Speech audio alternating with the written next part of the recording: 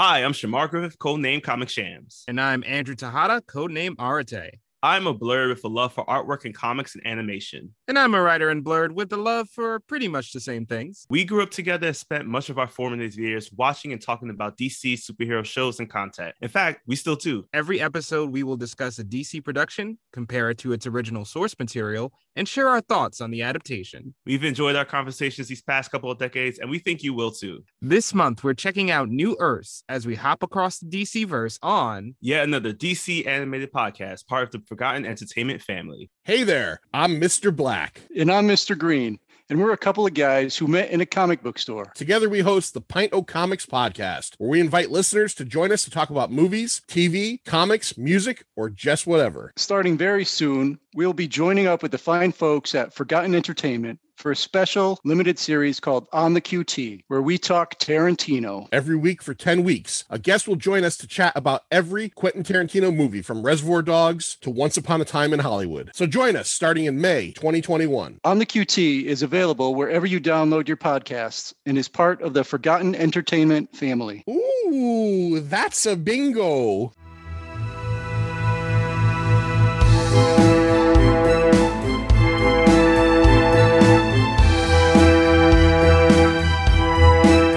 Welcome, dearest listeners of the Well-Rounded Table, to Bohemian Geek Studies, where we take extremely dorky dives into our favorite fandoms. I'm Lady Colleen McMillan, newly arrived and ready to mingle. And I'm the new Viscount in search of a wife. DM me later. Anders Drew. And I'm huge horse race aficionado when it involves hot guys flirting with me. Flo Siegel. Heck yeah. While we vary in terms of our ranks here on BGS, one thing will always remain constant. There's always more to learn from the tongue. And Lady Danbury, come on. Oh yeah, much wisdom. This season on Bohemian Geek Studies, we are taking a detailed dorky dive into that saucy Netflix series, Bridgerton. Last time, we did a quick recap of season 1 and gave some of our impressions of that season and the series as a whole. This week, we are diving very deep into season 2, episodes 1 and 2, entitled Capital R Rake and Off to the Races. Both of these episodes were directed by Trisha Brock, with Chris Van Dusen and Daniel Robinson as the writers of episodes 1 and 2, respectively. So consider this your spoiler warning.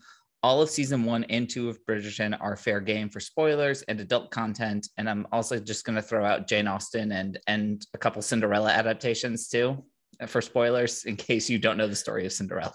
Spoilers for rom-coms in general. So break out the punch and lemonade and let's go to the ball. That's like really the only place I ever want to be to, is just a ball. Yes. See, when you say that though, I just think of How I Met Your Mother. Let's go to the mall. Let's go to the ball. Today. I would not want to be singing that. I just have to start us out with saying that Rake, during this time period, was a man of certain ill repute. It was a play. He's raking them in. Yeah, exactly. He was sowing his wild oats, basically. I mean, they're his oats. But a rake usually was very charming with the ladies as well. So they could get away with them. Love it. Okay, let's get into this recap. So episode 1 opens with the Bridgertons gathering for Eloise's coming out, her presentation to the Queen. Eloise is in full-on panic mode, which I get because I was also in panic mode when I had to go curtsy to the Queen, so I get it. And Daphne's attempts at calming her are not helping. Not Eloise one and Daphne bit. really couldn't be any more different. Like, yeah. Yeah, Daphne was that absolutely like image of perfection, the consummate like oldest sibling, perfect image, everything. And Eloise is just like, get me the fuck out of here. Yeah, Eloise does not want to be there, but the Queen is in search of her new diamond. She's waiting for any news of Lady Whistledown at the same time, so she's kind of like freaking out as well. And the Featheringtons are at their home. They are awaiting the new Lord Featherington. If you'll remember, her husband has died, so they are waiting for this like cousin guy to arrive and hopefully save them from ruin. Hopefully. We'll see how that goes. Find out. So we're at the presentation, right as Eloise is about to be presented. A new Lady Whistledown is delivered to the Queen. So she is spared from having to go through with the ceremony. Like she runs full flat, like just out. She's out of there. We get a quick overview of how Penelope is conducting her business. Shout out to allowing Nicola Coughlan to use her native accent, Irish. She's also in the series Dairy Girls. If you haven't seen that, please go. Oh my God, watch Dairy Girls. It's one of the funniest things that exists in the world. It is so good. She's using her Irish accent to impersonate Lady Whistledown's servant. Very smart. We love you, Pen. At the Bridgerton home, Eloise is practicing dancing. Zero enthusiasm, stepping all over her poor brother. When Antony arrives and slips that he's officially on the hunt for a wife. Cue the montage. I love a montage. Antony is calling on several young ladies and is extremely and hilariously direct with his questioning. Like, can we talk about this for a second? Like, this is absolutely amazing. I was just flabbergasted. I was like, didn't you ask Benedict how to do this? I just want to see Antony's like Hinge profile. I feel like it would be so cringe. Like he would have like the weirdest recording, like voice recording. He'd be like, I don't know, like, what's your hottest take? He would have something like extremely fire to say. Like, yeah. And he's so upfront about everything. To his credit, he's very upfront about what he's looking for. Like, he's very clear. Oh, how many kids? Yeah, he's not out here like playing the game. He is straight up. And so if you're not interested, then that's fine, move on. But this is what Antony wants. It's Antony's world and we're all living in it. Especially all these girls. All of them. He makes it very clear to his brothers that he is not interested in falling in love at all. I wonder how that's going to turn out. Yeah. Too bad, baby. Do you know what series you're in? Come on now. So early one morning, probably like the next day or so, he's riding and he sees a woman riding very quickly off in the distance, and he gives chase thinking that there's a chance that she might be in trouble. But you know what? She's fine. They have a nice little meet cute. The stranger ride-offs. He catches up with her once again. They have a nice little interaction where they don't actually introduce themselves to each other, but she rides off again and arrives at the home of Lady Danbury. The stranger is in fact Kate Sharma. She's newly arrived in town with her mother, the Lady Mary, and her half-sister, Edwina. Lady Danbury has agreed to sponsor them for the season. And Lady Danbury, while she's doing that, is also prepping for the opening ball and is trying very hard to get the girls ready for this. But Kate makes it very clear that she has been prepping her younger sister for this moment for several years. She has taught her what to say, taught her how to dance, taught her how to act. Everything is fine. And she is only interested in finding her sister a match, not one for herself. After all, she's an old maid at the ripe old age of 26. Yeah. I mean, absolutely barren, I'm sure. I'd like to point out the fact that Antony is 29. I mean, yeah. To be fair, she did a great job of prepping Edwina. Edwina is a gem. Oh, she did. Absolutely fantastic job. Amazing. Okay, so after this, we get a small scene with Penelope and Eloise before going back to the Featheringtons, where Mrs. Varley, who's like the creepiest looking lady ever. I love her though. She's great, but she freaks me out. Like she looks like she would work like in the Haunted Mansion. She is really scary. She's one of the only remaining staff they have. So they're bemoaning their situation, you know, as we all do when we only have, you know, one hired help in our mansion. One hired help, and all she can make is potatoes. Unbelievable. Although I love potatoes. I do too. There is a potato diet out there. Okay, so that's the one I pick. I'm gonna be on that one. So Mrs. Varley can come over and make me potatoes anytime. So they're bemoaning, they're hoping that the new Lord Featherington will take mercy on them and continue to support them. Edwina, at the same time, is getting antsy. She's getting ready for the ball. We get our second reference to how Lady Mary left court many years ago, which is shocking. Would have been a very big deal to leave court without the Queen's permission. Sure. And to marry without the Queen's permission. I mean, I feel like the Queen has better things to do, though. She really doesn't. I know. I feel like maybe she does. She's the regent. Like she's kind of fighting with her son over who gets to be the regent. So she does have a lot of things on her mind, but she doesn't want to get slighted. Like she will be like, oh, you left. Plus she left a while ago. Society. Yes. And when Lady Mary left, it was many years ago. So she's holding that grudge real fast. Yeah. She needs to get over it. She does. I hope she will. I love the queen. Okay, so we're at the ball.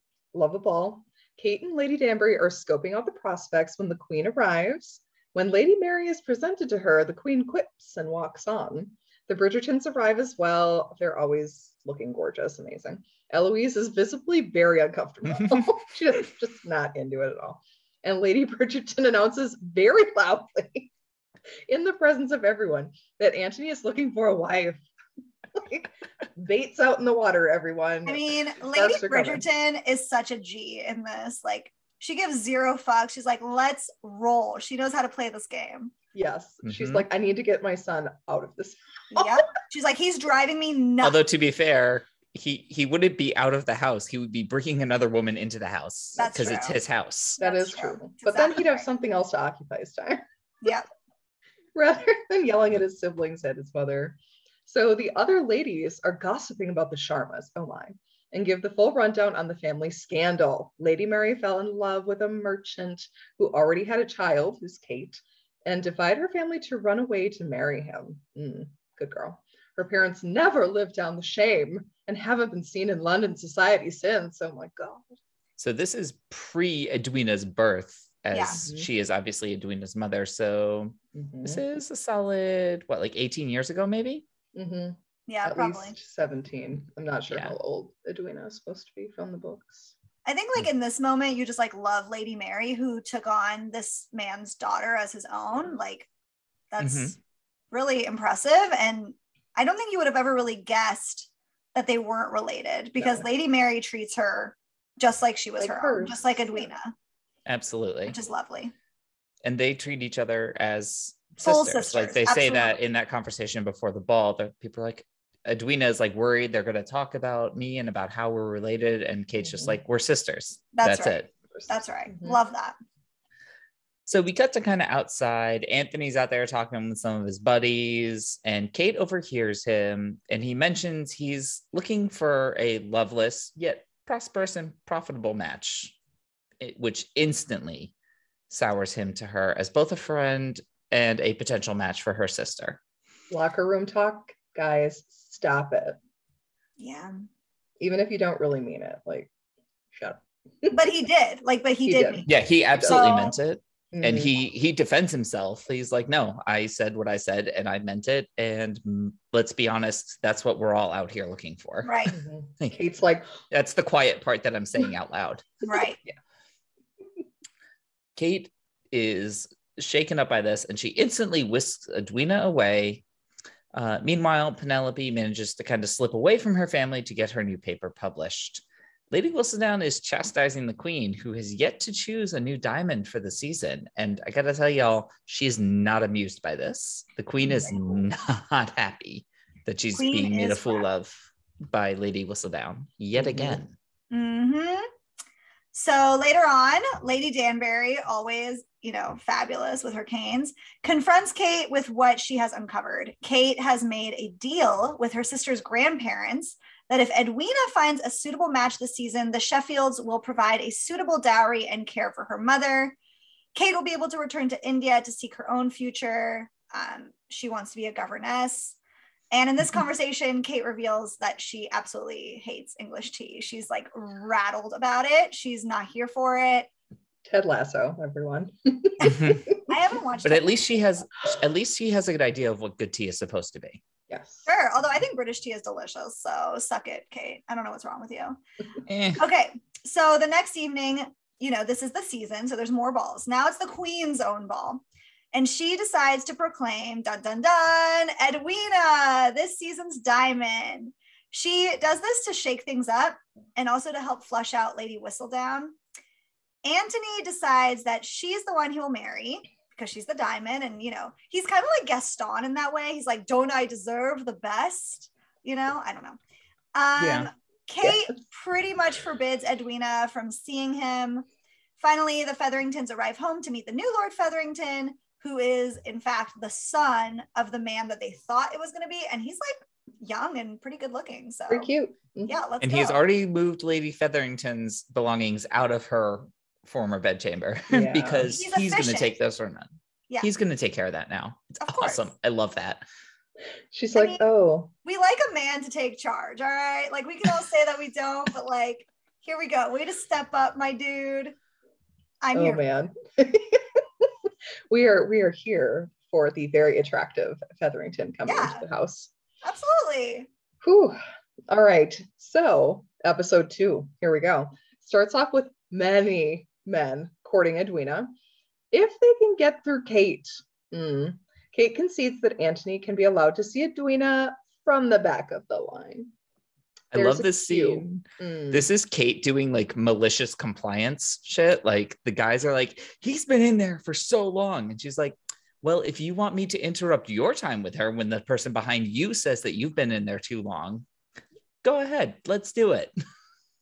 She's They're all like, like in that moment, we see that she probably is an excellent teacher. Like yes. good for her wanting to be a governess because like that's some teacher shit.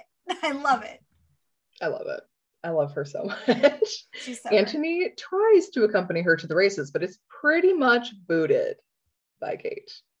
Back at the Bridgerton house, Colin returns to everyone's delight, especially Penelope. We're going to have words with Colin later in the season. Antony schemes his way to sitting with Edwina at the race, and she is pretty smitten. Like, he is very charming. I mean, who wouldn't be? Yeah. Rich, hot, wants to like spend time with you. Although I did like the poet guy too. I think he's very adorable, a little bland. Like, I think Edwina is looking for a little bit more excitement in her man. He was like straight up like soldier guy when Mhm. all Anthony had to do was like mention refreshment and he like sprouted up staring like straight forward, shoulder square, like I shall get it. Yes. Yeah, I'm like, he was oh, kind of like he felt A like Byronic pick-me. hero, I'm not kind here of. for it. Yeah. Like, I don't need a pick me guy to be like, He it is I, your savior. little white knighty, but very sweet. I think he has a sweetness and he's not the brightest bulb on the tree either. Let's be fair. Kate manages to engage him and beat him in a battle of wits over which horse will win the race. Like, good for you. This Kate, was knowing your awesome. Sports. Yeah. This is like when that dude on some sports trivia site is like, oh, well, what are the stats for blah, blah, blah during blah, blah, blah back in 1922? And the girl's like, bam, bitch. And he's like, oh. Yes, bring it. I love it. When Kate discovers that Antony got his friend to try and distract her so that he could get to Edwina, she nabs her sister and they leave. This is a pattern. This is officially a pattern. This is like the third time this has happened. The Yeah. slightest disruption, she's just like, we're leaving. Yeah. Yeah. Antony, like, props for switching up your game, but also, dude, that was such a bad move. Like, that was so bad. It was a God. great move. His friend just let it slip. Well, Well, I pick mean- your friends better. yeah, your friend's an idiot. Like, what? Next, we go to Eloise. I love her so much. She thinks that she has discovered Lady Whistledown's printer and goes to investigate. There she meets Theo, who works there. He's very cute. He shows her that he is, in fact, printing pamphlets on women's rights and not the latest gossip, as she had assumed. Oh my. I wonder if Eloise would be interested in women's rights. Maybe. I don't know. I just like seeing her put in her place. Any Bridgerton that gets put in their place, I'm like, please. We'll get to this a little bit later, but like Eloise, if Eloise were around like today, she would absolutely start every sentence with, well, while I was at Harvard. Or, well, Yeah. actually, Yeah. She is a well, actually, girl. Like, Yeah. oh, honey.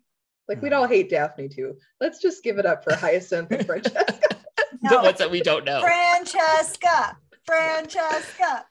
Anyway, all right. So we go back to the Featheringtons, where Philippa Featherington is finally married after the new Lord Featherington did secure her dowry.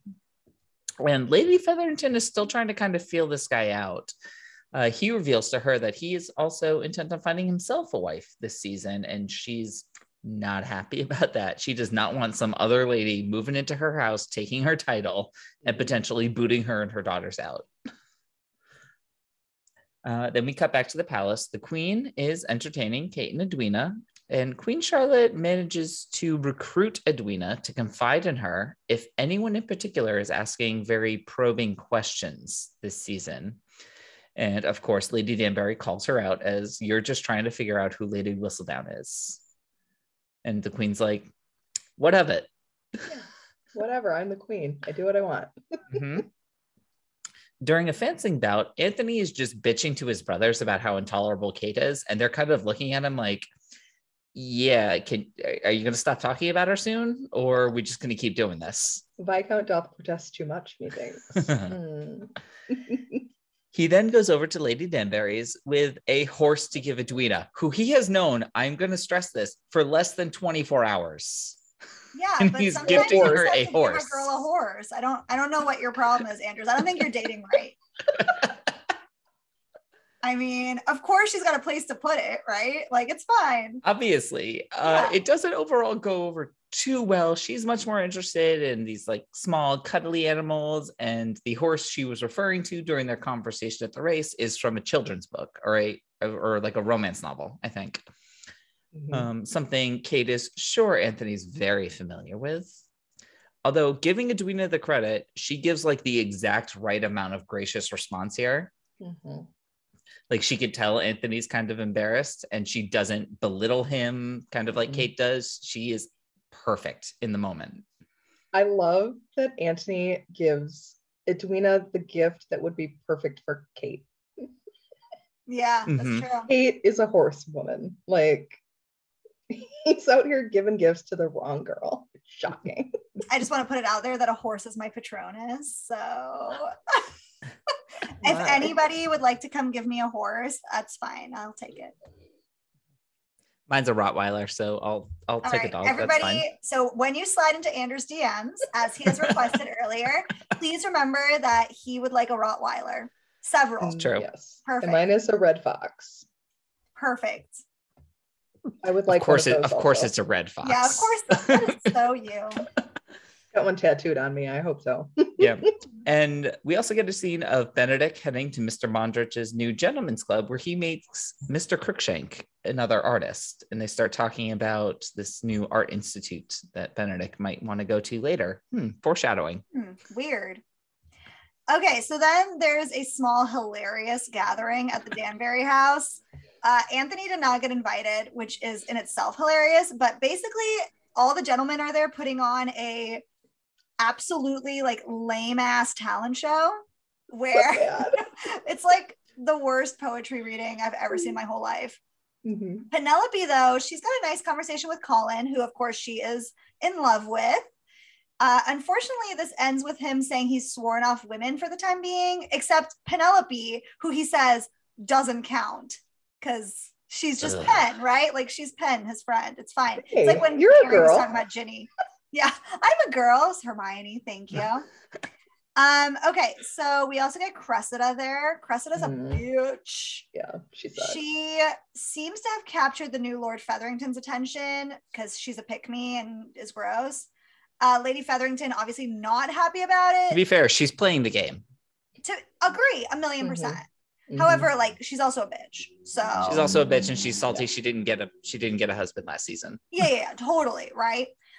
Lady Featherington is also salty because she's been like pushing her boobs up this whole season, just like trying to catch a man. And Cressida's out here just like nabbing one day one.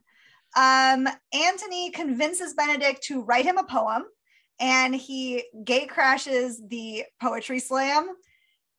Everybody loves the poem. Poem's great, captures the crowd. But ultimately, Anthony is like super honest and admits that he did not write it. He's not that good with words. And ultimately, this shows the side of himself that he was trying to convey. And Edwina is very taken by this. She's Okay, like, I'm "Oh, curious about this. awful." Was he actually being honest, or did he plan that whole thing? I'm Okay, curious. so I couldn't decide this time I think around. he was being honest because he looked really uncomfortable. Interesting. So Anthony I think always he was looks playing the game. uncomfortable.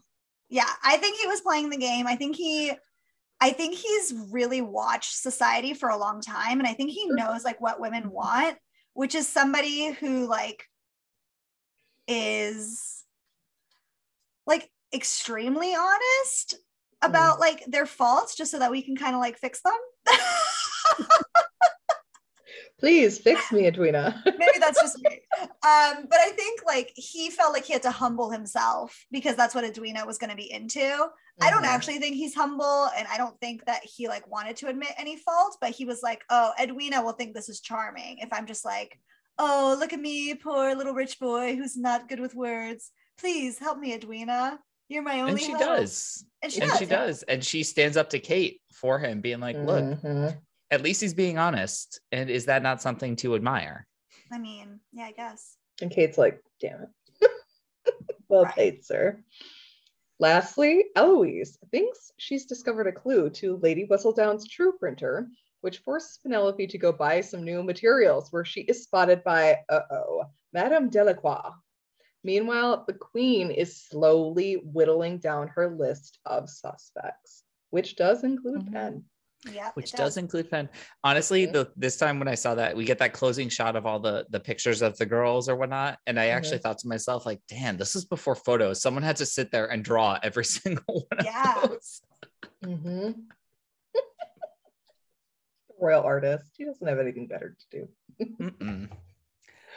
All right. Well, let's move into the major characters and relationships that we get in these couple episodes. Obviously, these are the first couple episodes, so we're getting reintroduced to a lot of principal characters, some new characters. And let's start out with Anthony. So, first thing after I watch these episodes, I want to talk about is his list. He says very clearly to his brothers, like, I don't need love, I have a list. Someone who is tolerable, dutiful, suitable hips for childbearing, and at least half a brain, although to be honest, that's optional. Like, that's more of a preference. Which it really didn't seem to be optional when he was No, it talking really to the didn't. women. Like, he's talking Like- to the women, and anytime they say something stupid, he like checks out. Like, Yeah. either you think that there are really an unlimited number of fish in this sea, or this is really not an option. Mhm. I think they do a really good job in these episodes of making Anthony kind of intolerable, but you do start to empathize with him somewhat. We have that montage, which is great at giving us a look behind the scenes at his life. He is exhausted. Like, Mhm. we're He is laughing at tired. him making these absolutely direct questions about, oh, you play an instrument? Which ones? Oh, you want children? How many? But you see how much work he's doing besides that and how exhausting he finds it. And then we get that conversation with his mother where he's talking about this wife is not about him. It's about like the Bridgerton name and the weight that all of that brings and what he thinks he's carrying on his shoulders. Mhm. That she is going to carry on she's going to be the mother of his children. She's going to be a caregiver for all of his younger siblings. And he needs someone perfect to do that, to care for them. He thinks he doesn't care about himself. Mhm. So he's weird. He's kind of an ass, but you understand it just like a little bit. And I gotta say, give it up to Jonathan Bailey. He has this like really weird manic energy while he's playing Mhm. Anthony. It actually reminds me of Tom Hiddleston playing Loki. Yes. Particularly in the series Loki, there are those couple of scenes with him and Owen Wilson where he's like, Mm. yes, very sad. Anyway, and just kind of Right. moves on with the conversation. He does this weird, Bailey does this like really like weird thing whenever he's bowing. Like, you expect someone to kind of bow straight down a little bit, tilt the head, but he tilts it to the side, and it's like he's deliberately looking into the corner behind you as he's tilting his head. It's really weird, and it's a very subtle detail, and I think it's really fun. It was much easier to tell the difference between the Bridgerton boys this season. Oh yeah, they got haircuts. Some They got people would like haircuts. to disagree with you. I thought it was easier probably because Anthony was more of a focus. So you really got used to his like Hugh Jackman crazy eyes-ness. I mean, I'll definitely agree that it was easier just because we had so much Anthony screen time. But I was watching with my boyfriend, and he could not tell them apart, like at all, like any of them. Colin too, He's and I was just blind. like, "What are you Colin looked- talking about?" Colin They're looks so very different. Colin looks Colin very looks different. completely different. Benedict I like- and Anthony, yeah, that's very close. Except, they did do a really good job making all of them definitely look related. Mhm. I will agree on the haircuts. I think, well, whatever, we'll get into this, but Benedict just had like so much less personality in the season that it was kind of like, Mhm. are they showing Benedict, or like, is this just more Anthony? So I can understand how it may have felt just like, well, why are we even seeing Benedict when like nothing's really happening with him? I Mhm. love him though. He's so funny. I just like, I don't understand him, but we can get to that I later. love him. I love when his mom's like, watch your brother. And he's like, He is funny. For those of you who are not watching this, Colleen was just looking over her Like, shoulder what? several times. Who? Yeah. Heisman? Yeah, that sounds right. I love Benedict. I hope he gets more screen time next season. I'm though. sure he will. Next, we have Eloise. I love her, but she's having some tough looks this season. I did like that she stood up to Cressida and was like, bitch, no, I'd rather die than be your friend. When Cressida's like, I've got an opening in the Mean Girls Society. And she's like, no, bitch, please, no. Mm-hmm. But really, what she wanted to do was drag Penelope away so that she could hear about Eloise's own problems. Yeah. Like, little sketch girl. Eloise's self-controlled nature would be like, it's very on full display this season. She is like last season, like, okay, I get it. You're young. You don't want to do this. You're a burgeoning feminist. But like, girl. At least you think you are. Yeah, you think you are. You need to give Penn some time to chat, though, because Penn deserves to talk to. It's not just her, though. All the Bridgertons are so enamored with themselves. Mhm. They're so self-centered. And they're so just only interested in their own lives, kind of their siblings' lives. Although Eloise doesn't seem interested in her siblings either. I'd say she's probably more Maybe interested in her Benedict. younger siblings' lives. Mm. She has a good relationship with Benedict. Mhm. Like Eloise just, and we'll get more into this kind of later on this season. She's the black sheep. It's hard. She's the black sheep of the family. I do like her costuming this season because Really anytime she's kind of allowed to pick her own outfit, she's still got the high collars. Like she's Mhm. very much covered up. But anytime Mhm. she has to like go out to a ball or something, her mother forces her to wear kind of the more Low traditional cut. gowns. Feathers. But she's just, she is a burgeoning feminist, but she doesn't actually really know what that means No, not at really. this point. Like she's trying. she's wants to trying, be but she's seen also for like the not her outside, which is she's admirable. like the freshman psych major who comes home and tries to psychoanalyze all of her friends and family. Like they know everything. It's as Hamlet said, to thine own self be true. Actually, that was Helen the didn't say Polonius that. guy. Yes, that will be Eloise. Poor sweet girl. Her relationship with Lady Bridgerton is fairly fraught. I mean, they get along, but her mother is really desperate to get Eloise to participate in this whole courting ritual. Eloise is not having it. She's not Shout out to cleaning up interested. after dogs, which is apparently a topic of great interest. Right? Grabbing that pamphlet, she's like, dogs clean. Okay, this is fine. Kate should have that for their little corgi.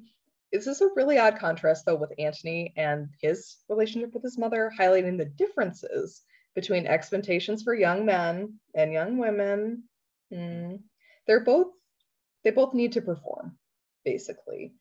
And Antony and Eloise really don't want to perform the way Lady Bridgerton wants them to, which is an interesting similarity between the two because they don't really talk super No, a they lot, really never talk to each other. but they're both very defiant towards the mother, which is pretty funny. I love like Antony, please find love from his mom.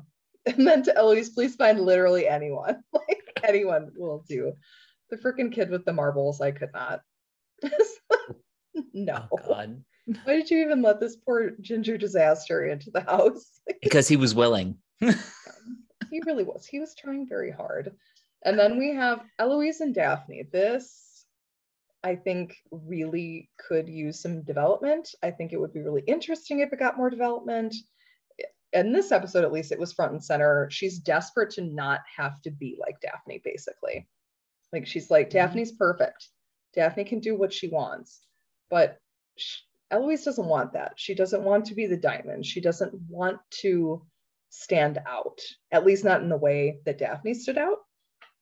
And she loves her sister, but it's really hard for her to make a name for herself when they're all supposed to conform to this one ideal of what a woman is supposed to be. Right. Mm-hmm. She really doesn't have a chance when Daphne No. is her older sister. It's like going to school and being the C student and your teacher's like, oh, that was your sister, the one that got straight A's? Yeah. And Daphne is very well-meaning here. Like we don't get a ton of Daphne in these episodes, but we do get a couple of key scenes with her. She's trying to help Eloise, and as well-meaning as that is, This is the absolute last thing that your younger sibling wants to hear in that moment. I am the youngest of 3 siblings, and I can say, no, I don't want to hear about what worked for you. I am not you. In fact, I have put a considerable amount of effort into not being you, not being compared to you. So please shut the fuck up and let me mess this up in my own way. Yeah, I mean, we get a lot of Daphne doing this season. She does it with Eloise. She does it with Anthony. Yeah, but it's more fun when she does it with Anthony because he has it coming. Yeah, definitely. He definitely has it coming. I think Daphne just like really thinks highly of herself in this season. She's like, look at what I've achieved. Like, why did I do all this if like you're gonna just like fuck it up? I mean, as the oldest sister, I mean, I'm the oldest sibling, period, but I'm also the oldest sister in my family. I get it. Like, I paved this way and you're not even gonna walk it. But yeah, no. See, Colleen, you talk about I'm older and I have a younger brother. Colleen, you talk about like teachers comparing you or whatever. I had a teacher in high school who taught my older brother, my older sister, and both my parents. Oh, wow. Yikes. Oh, hi, Anders. Oh, this is our daughter, Dottie. This is our other daughter, Dottie's sister. Kit's annoying as fuck, but I felt for her in that moment. That's very fair. All right, let's talk about Kate. So Kate is fabulous. She's a dog mom, so automatically that makes her the absolute best character on the show. No contest. Not at all. No. I love her so much. She's really great. She's very quick on her feet. She's able to recognize when she's out of her depth. She does seem to run away from problems very quickly. She's pretty avoidant. I think she just fears that anything is going to look badly on Edwina and then therefore like risk her mother's future and, you know, her own future in that. Oh, looking bad on Edwina, like grabbing her by the arm and saying, we're leaving. I mean, you got to do what you got to do. Okay. Her introduction in these episodes, it has her like pretty combative and defensive, but she's also just very strong and she's willing to stand her ground, which I really appreciate. We saw some of that with Daphne in season 1, but not to the same extent. Like Daphne still didn't want to upset anybody who really had any power, except for maybe the Duke, but that was mostly in the bedroom. Hey. She's very competitive, as seen by her performance at the races. She does not like to lose. She rides astride when she's alone, which is a huge no-no for ladies of the Regency era. What a absolute tomboy. Unbelievable. Yes. No maid, riding no chaperone. I know. And just like her riding outfit is so on point, by the way. Oh, she looks fantastic. Oh yeah. Going to talk about that in a little bit. Good. I need to talk about it all day. I need the same one. All right. She's also distractingly beautiful. Yes. She really is. Edwina is very pretty. But then Kate's there and I'm like. But Edwina is still young where you can consider her just like adorable or cute. Kate is fucking gorgeous. Yeah. Kate is like stunningly. I'm actually really sad that she's not going to be back for the next season of Sex Education. But but maybe she'll be back for season 3 of Bridgerton. I feel like it would make sense. Like as long as we're spending time in the Bridgerton house, it would make sense for her to be there, given where she ends up. Although in the books, I feel like she and Antony spend a lot of time in the country. So, you know, they could do like the Duke's away on business sort of situation with Kate and Antony. Yeah.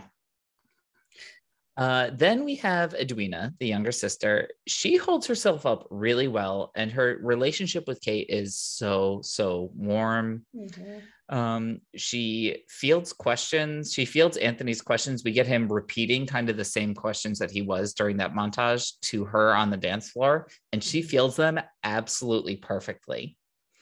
She's like, well, you know, whatever my husband wants in terms of the number of kids, sure, we're going to have them. I also read, I speak these languages, I do these things.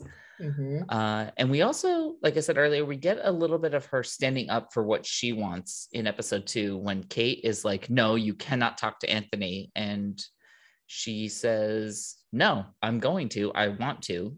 This is what I want to do. We don't get really a lot of time with her with any other characters, but we do get this nice little interaction with Penelope around Penelope's dress, and she's complimenting it, and Penelope thinks she's making fun of her, but she's actually like, no, that's a really pretty dress. You look fucking hot. Go with it. Yep. And it shows how absolutely genuine that Edwina truly is. Yeah. Like she's younger, that's usually played off as naive, but they make a good effort to make her seem very genuine and very warm. Yes. And she notices Penelope. Very true. Like hardly anyone does. So Penelope's like, who? What? Me? Yellow? Wallflower? What? My mom makes me wear it. And she's just, Edwina is so sweet. So sweet. I do like that we see that she has a backbone too. We will see more of that later in the season. Speaking of backbones, wow, huge backbone on this woman, Lady Featherington. Holy shit. She is worried, everyone. She's really worried. This new Lord of Featherington is upending her entire reality. And she isn't sure what will happen to her and her daughters, which is fair. During the Regency era, the men had all of the control. In Sense and Sensibility, the brother, once the dad dies, takes all of the money and doesn't take care of his half-sisters and their mother. So it's very likely that this new Lord Featherington could come in and kick them out of the house and no money, no nothing. As always, she's willing to do whatever it takes to secure their position. I love this about her. She is just feisty and tacky as fuck. I love her. She's selling up their possessions, and she's doing like quote unquote show grieving, which is amazing. I can't believe she fooled anyone with that, but it's fantastic. In order to get her daughter's future in-laws off her back. Amazing. Where's the dowry? Oh, it's just been so unsettling. That's right. I'm brokenhearted of my beloved husband. Like, oh my. I love it. Let's talk about Penelope, who is, of course, the youngest daughter of Lady Featherington. Our girl, she's doing amazing. Her business is growing. She is just selling out of these pamphlets. Seems to be harder for Pen to carry out her work this season, but now that we know she's Lady Whistledown, we get more prominent shots of her overhearing gossip and observing those around her, which was really cool. In the books, we don't know who is Lady Whistledown at this point in Anthony's story. So this is really exciting stuff. I was just excited to see more of Pen and to just like see her be more confident in all the things that she's doing in these episodes. I loved it. She's just like a little conniving little thing. I love it. She is, but she's still kind of meek around like certain people. Like she's not sure of how to handle this relationship with Eloise, because Eloise is like very hot and cold on the whole Lady Whistledown thing, and she's just kind of sitting there bitching and moaning, and Penelope is just kind of like, I wrote it, like, leave me alone. I wrote it. Also, are you done talking now? Because I kind of need to get back to the party. I actually would like to be at the party, even if I'm a wallflower. I'd like to actually be there. This is tough because Pen is used to being at all these things without Eloise. Yeah. Next up, we have Lady Danbury, the true queen of the show, as always. We get a lot of her here. We get a lot of scenes set at her house because that is where the Sharmers are staying. And I love her dynamic with Kate. I absolutely love it because Kate is willing to just kind of look down her nose at her, not only because she is in fact taller, but but like she thinks that Lady Danbury is kind of patronizing her by thinking, oh, maybe you didn't prepare your sister as well as you thought you did. But Kate's like, no, bitch, I did. Then finds out, okay, maybe there are some more subtleties to this. And she straight up shuts Kate down when Kate is like, aren't you happy? Like you don't have a man. Like, and she's like, yeah, because he's dead. I did have one. I lived a full fucking life. Right. And now I've earned the right to do whatever the fuck I want. Yeah, Lady Danbury has been through it. Yeah. Like, come on, Kate. And I love that advice that she ultimately gives Kate at the end here of episode 2, that you can really only control your own actions, and trying to influence and control others always ends in disaster. It never works out. Yeah, I think Kate's a Virgo. We like to control other people and have our own way. So I feel that strongly. It's a hard pill to swallow. Poor Kate. Oh my God. I love it. He's a Virgo. Oof. I think the queen is a Scorpio. Oh, a million. Queen Charlotte Oh my goodness. The queen has a more prominent role this season, which I love. I adore her. She is just fantastic, crazy. She's got her hands on everything. She's come out swinging too at everyone, even Lady Danbury. She's like, you may be my bestie, but don't talk to me about Lady Whistledown or don't try to manage me, basically. And Lady Danbury's like, I'm just trying my best here to deal with you because I'm your only friend. So can we not do this? I do love that we get more time with her compared to season 1. She's also honing her own investigative skills, which is really fun to see, and expanding her net of influence. Like she is full on obsessed. She's going like Javert on Lady Whistledown. She wants to get her woman. Yes. Thank goodness it's not like Gossip Girl. It's a dude. I looked it up. She's in fact a Taurus. She was born May 19th. I'm a Taurus. Oh my God, look at you. Stop. I was born May 20th. Are you a queen? One day apart. I guess I can be a queen. So I will say, it says in this like tiny little Google search, they have supreme confidence in their abilities and never shrink when it comes to doing what is expected of them. So Very that true. does sound like Queen Charlotte quite a bit. That's 100%. Yeah. We also love parties and food and drink, which is very true. I don't know. I think she was more of a mead person. Mead and wine, whereas you're just straight up about the beer. I mean, I'll drink other things, but beer is my chief love. But mead at the Renaissance Festival, there's nothing better. Get after It's too sweet. I don't like the honey. Well, it doesn't like you back, so. I mean, just like Lord Bridgerton, you don't like the bees that are going to be flying around the mead that are making the honey for the mead. Okay, so let's talk about our dude Benedict next. We don't get a lot of him, but we do see him and Madame Delacroix. They have that small interaction where she shuts him out, which was kind of funny. I love that. It was fantastic. She's like, busy. I got a business to run, dude. Honestly, like Madame Delacroix is a G. Like I am super here for her. She is great. We do see Benedict with Anthony when he is delivering that poem. And he says that poetry is supposed to reveal your soul and true feelings. And that was like really swoon worthy. Like, good job, Benedict. Yeah. So we need to get Benedict a date, but I'm still perplexed as to who he prefers. I think Benedict is a pansexual. Yeah, I think he's a pan. I'm totally here for. I just like need the show to like go into it. Yes. Because I really felt like he was gay in the first season. And then, spoiler, like we see him with like naked girls throughout this season.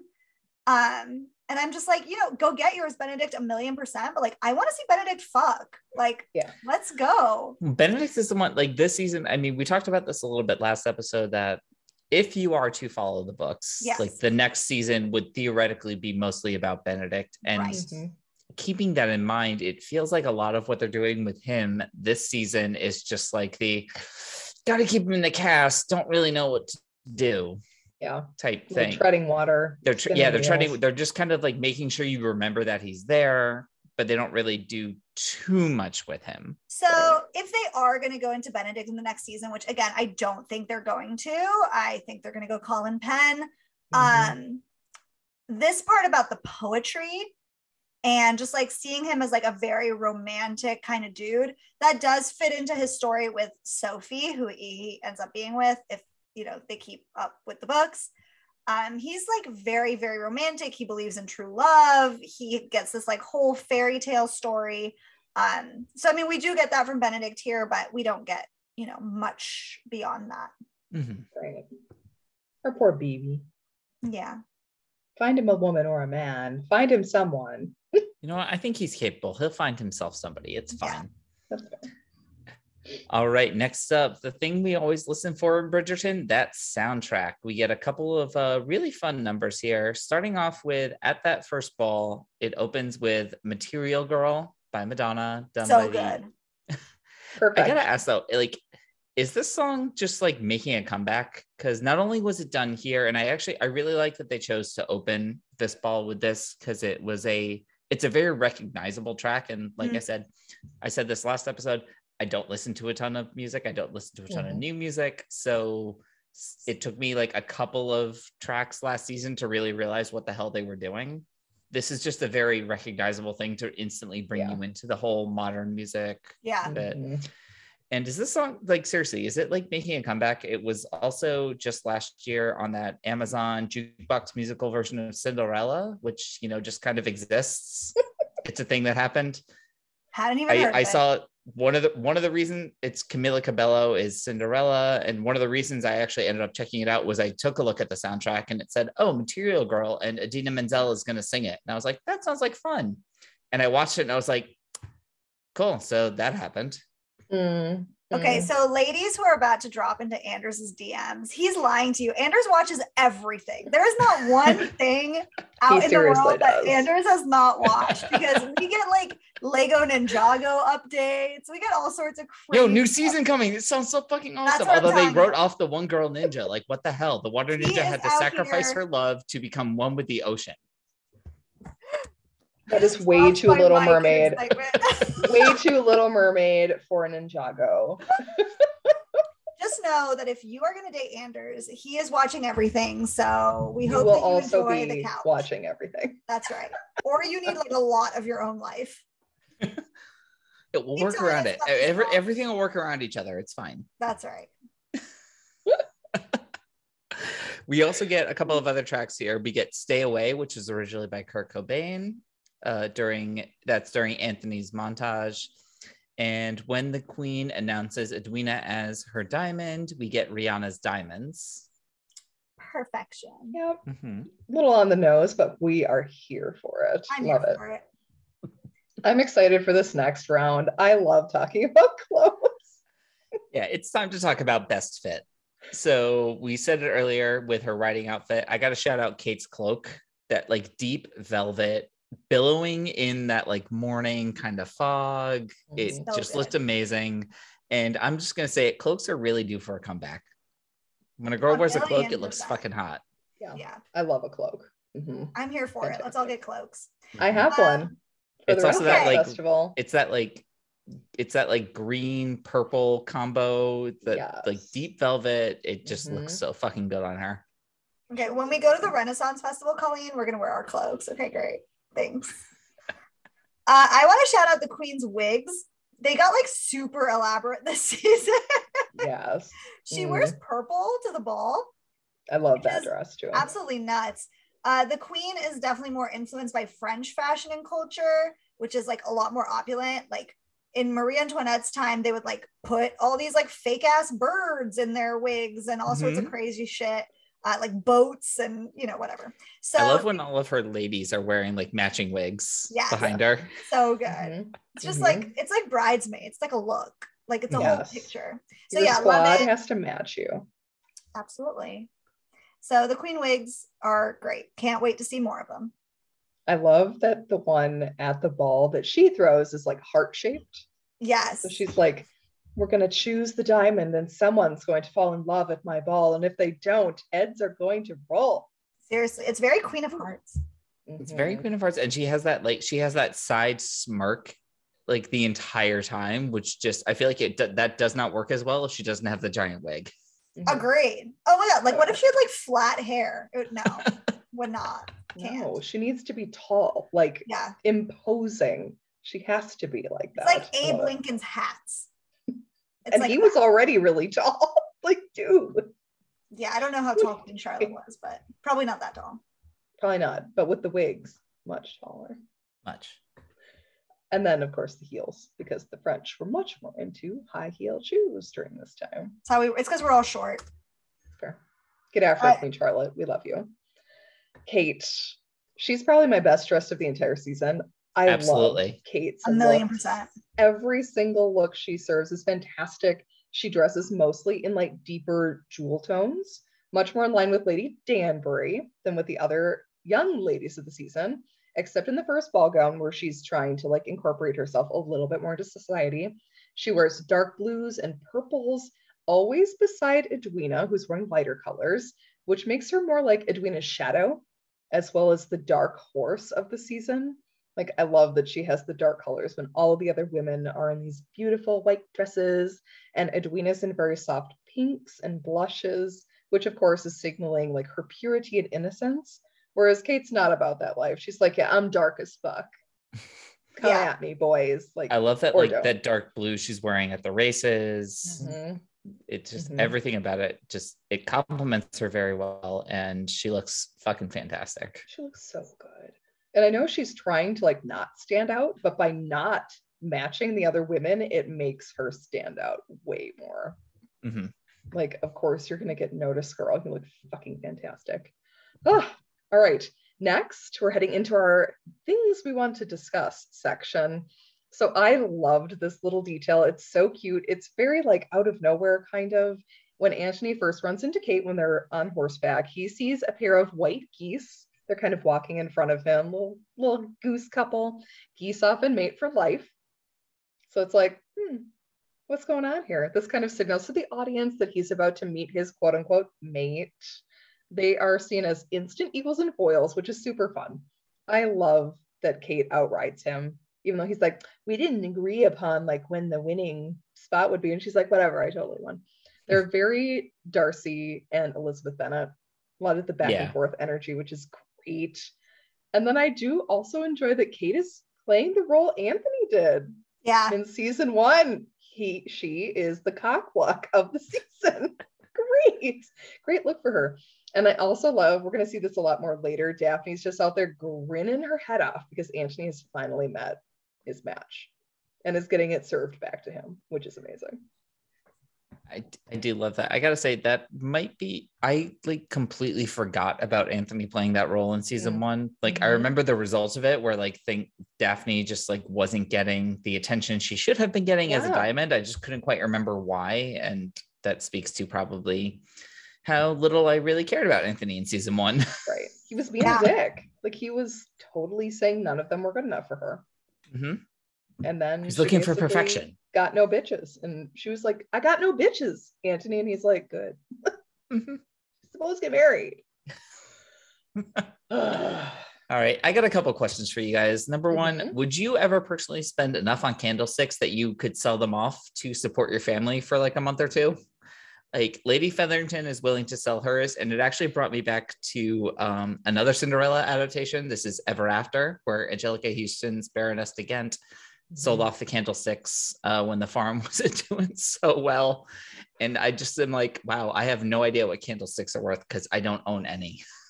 I mean, I only own Shabbat candlesticks. I've got 2 sets, and I don't think they could even like really feed my family for like one day. But I am so happy you brought up Ever After. Ever After is like one of my all-time faves. What a hit. It's a great movie. Ever After. Oh my God, go watch it right now. And a little bit more related to the story itself, I got to ask you guys. So the first time you watched this, did you think that Lady Mary was aware of Kate's deal with her parents, the Sheffields? They make it very clear that we can't tell Edwina about this. Yeah. But then in that conversation between Kate and Lady Danbury, they never actually bring up her mother and whether or not she's in on this. And I just kind of assumed she was. We'll find out later that she is in fact not. I figured she was in on it because I couldn't imagine Kate being able to hide that from her. Yeah, it's hard to remember what I thought at the time because now obviously I know that she wasn't, but I always kind of felt like Lady Mary was kind of out of it. Like she gets headaches and is just like laying down a lot. Like you can kind of tell who's in charge of this family, and it's not Mary. It's definitely 1,000,000% Kate. So I could see her not knowing about it for sure. Yeah, I didn't think she knew. I thought this was totally a Kate thing, especially since Lady Danbury basically just like came at her and was like, girl. Yeah. Okay, speaking of, what do you think of the deal itself and Kate's choice? I mean, I understand why she does it, because women have no power unless they have money and unless they marry. So I think she's doing what she thinks is best for her family. And if we didn't know that she hadn't told her mom yet, it's like, oh, you might have wanted to fill your mom in, because she's taking on everything herself, just like Antony thinks he has to. And it's like, your mom and your sister are going to be stronger than you think. Mhm. It's almost like she's insulting them. And I think we'll talk about this a lot more once the plot gets revealed. Yeah, it's like the deal itself, it's like if we're going to take the fact that you're going to make the deal, like that is definitely going to happen. Mm-hmm. I can understand why you don't tell Edwina about it, because if you actually want her to find love, Right. once you tell her that money is involved, it's like instantly tainting all of her decision making. Mm-hmm. But I don't know. It's a tough decision. It's a very tough decision. It's also, I mean, props to her for even thinking of it to begin with, but Mm-hmm. How about it's a you, bit Paul? of a tough luck.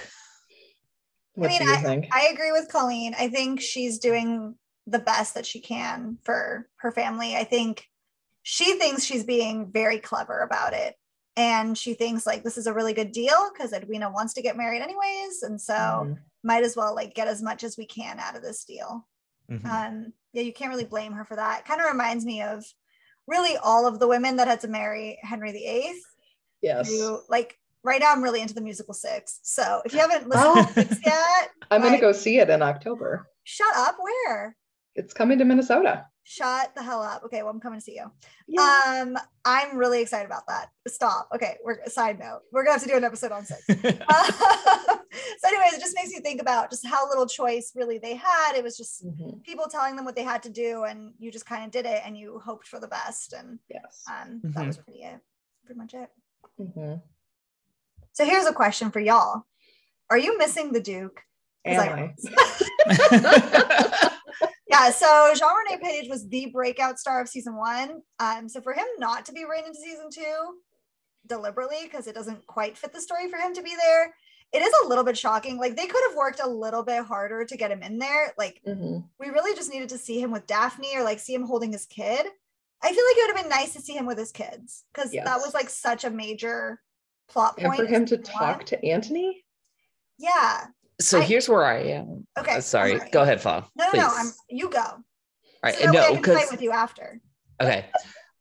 I think story-wise though, like most of the stuff he would be talking up to Anthony about, like you could have like a single conversation about like, yeah, do you find love or not? But most of that talk, I think it makes a lot more sense for Anthony to be talking to his brothers about.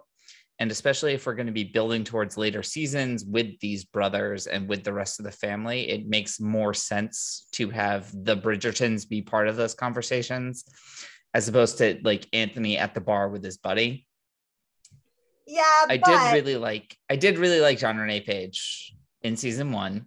Don't get me wrong. I mean, but all did. Did you I'm not see him with a spoon not- in his mouth? No, oh, wait, I didn't. No, you didn't see him with a spoon in his mouth. I did. No, I didn't. Do you want to see him with a dad bod, Flo? Yes. Sure, why not? Yeah, I would be fine. I'll see him in whatever. I mean, I agree with you. I still think like give us one like gratuitous scene of him, like maybe like at the gentleman's club.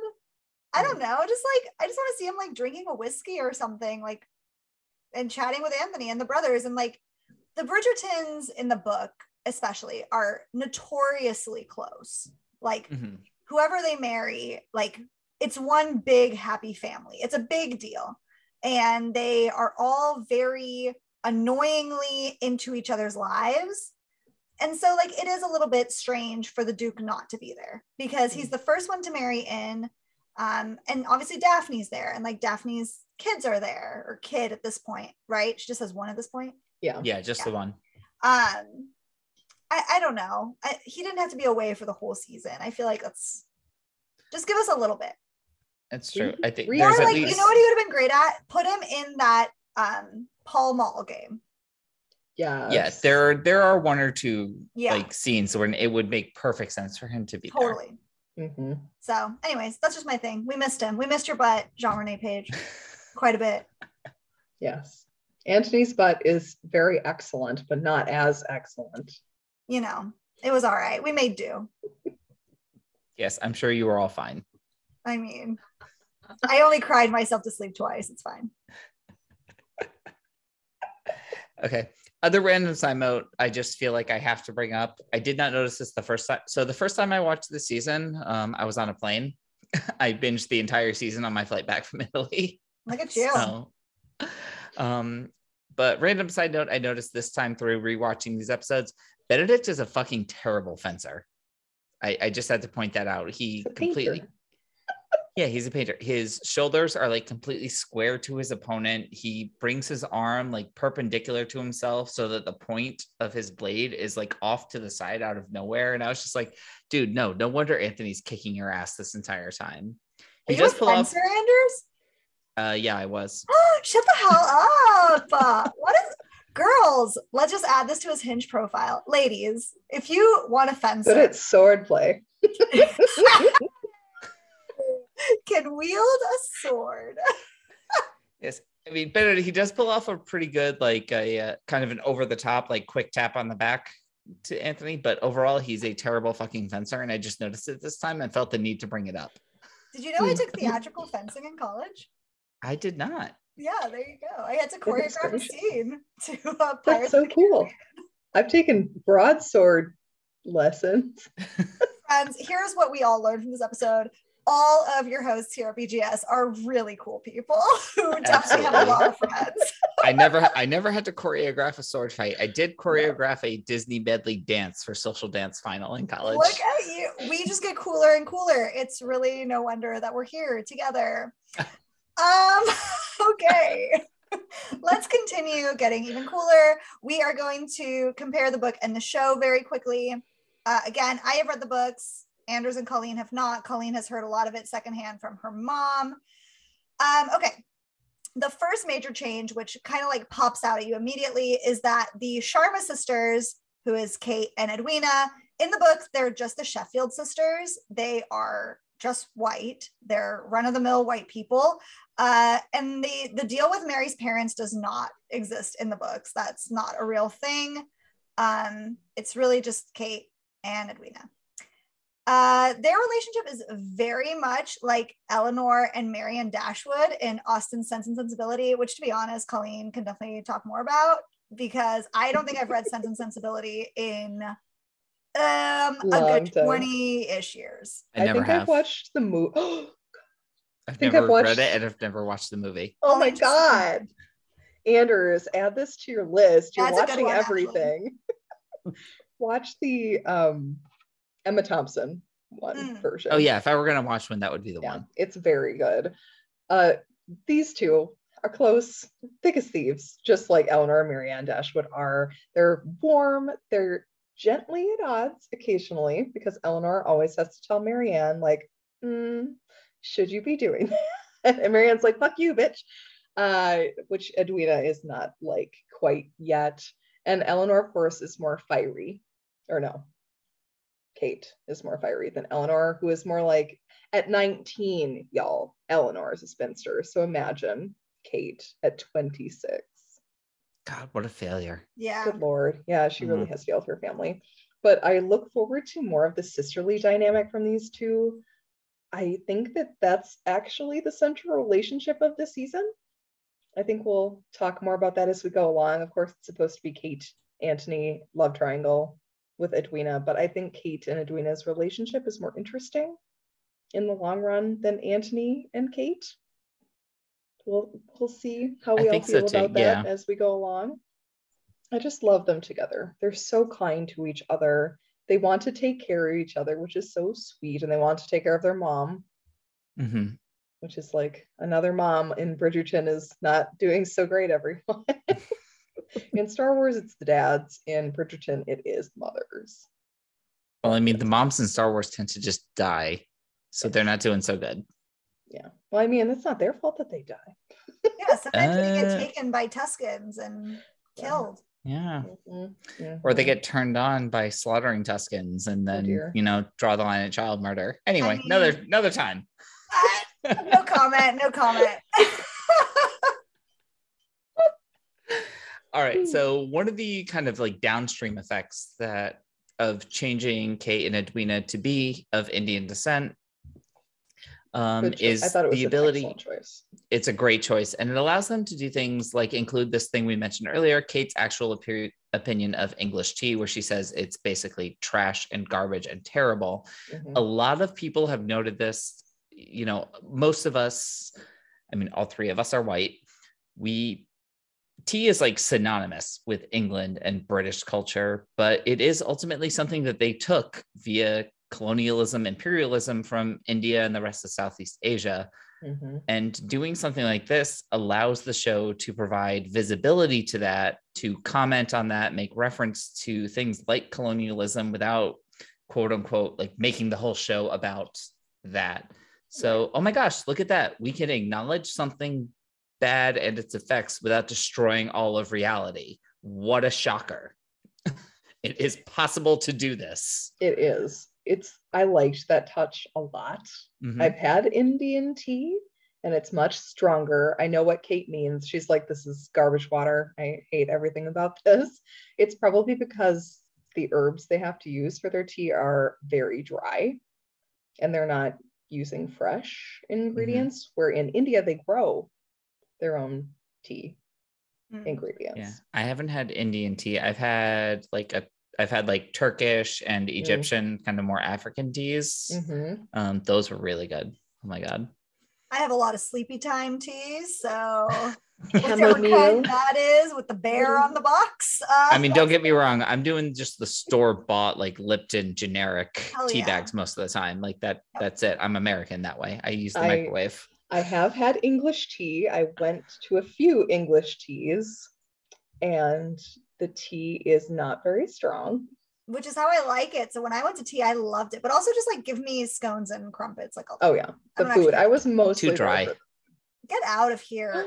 If the scone is Ladies, dry, get out of his wrong. DMs now. We're taking it all back. You don't want him. If he doesn't scones want are dry, to go to high tea. Oh, sorry. No, I'm talking about the crumpets. I've never had a scone. Oh, okay. Never Wait, had scone? what? Hold on. We are learning so much about Andrew. Okay, you're invited to my daughter Charlotte's graduation party because it's going to be at a tea place, and so you can have a scone there. Okay, thank you. I will send you the invite. Flight to California. Absolutely. Yeah, fly here. There you go. For a pre-K graduation. Yes. All right, and closing out here, I did want to make one small note on historical accuracy. We noted last time that the show is not particularly historically accurate, and normally we don't care about that. But it is a reality that Queen Charlotte was known to have zebras and at least one elephant at Buckingham Palace. So that detail that they slipped in there when she's talking to Edwina and Kate is a nice little historical nod. Also, I just looked this up. Did you guys know she had 15 kids? She mentions that. That's nuts. That she ran out of names. She's like, I've named 15 children. What am I supposed to name the zebras? Yeah. It's pretty nuts. So that and now 13 made it to adulthood, which is pretty good. Now remind me here, just because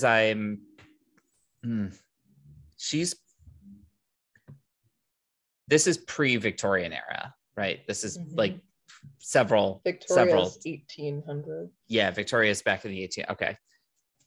Just because there are rumors too that she was of partial African descent. Queen Charlotte. There are rumors around that. Just because I remember, because I think Queen Victoria was the first sitting monarch to actually give birth on the throne. I'm not surprised. She was a badass bitch. But I mean, Charlotte was also, she was like the regent, and like she kind of like more like did it without actually like the title or whatnot. But yeah, she had a lot of kids. That's too many. I'm not gonna lie. She loved her husband. Well, she loved him a little too much. I mean, they should have abstained a little tiny bit. No way. You just got to pop them out, man. You got to produce some heirs in case they don't survive. That's fair. 15 though, and 13 survive to adulthood. That's a lot of titles that you have to give out to these kids. Whatever. And then you have all the cousins or whatever whose titles you've already given. Like that's why we have a Duke of Hastings and all this other stuff. Well, you better hope none of them get stung by a bee, as we'll see in the next episodes. Spoiler. All right. Well, that is where we are going to leave it for today. Thank you all for being with us, and come back next time for the next couple episodes where we have more shenanigans on the BGS ton. You can join us as a podcast or on YouTube. Either way, hit that follow button and leave us some 5-star reviews. Check out our website at bohemiangeekstudies.com, where you can watch all of our episodes, enjoy Colleen's Book Corner, where she reviews Star Wars literature, and give us a shout out through email and or Twitter and Instagram. As always, keep telling other nerdy knights to join us. It really does help. Until next time, quills up and keep those episodes streaming. Or if Bye, everybody. Swords everyone. up, baby. Hey, swords up. Bye, guys.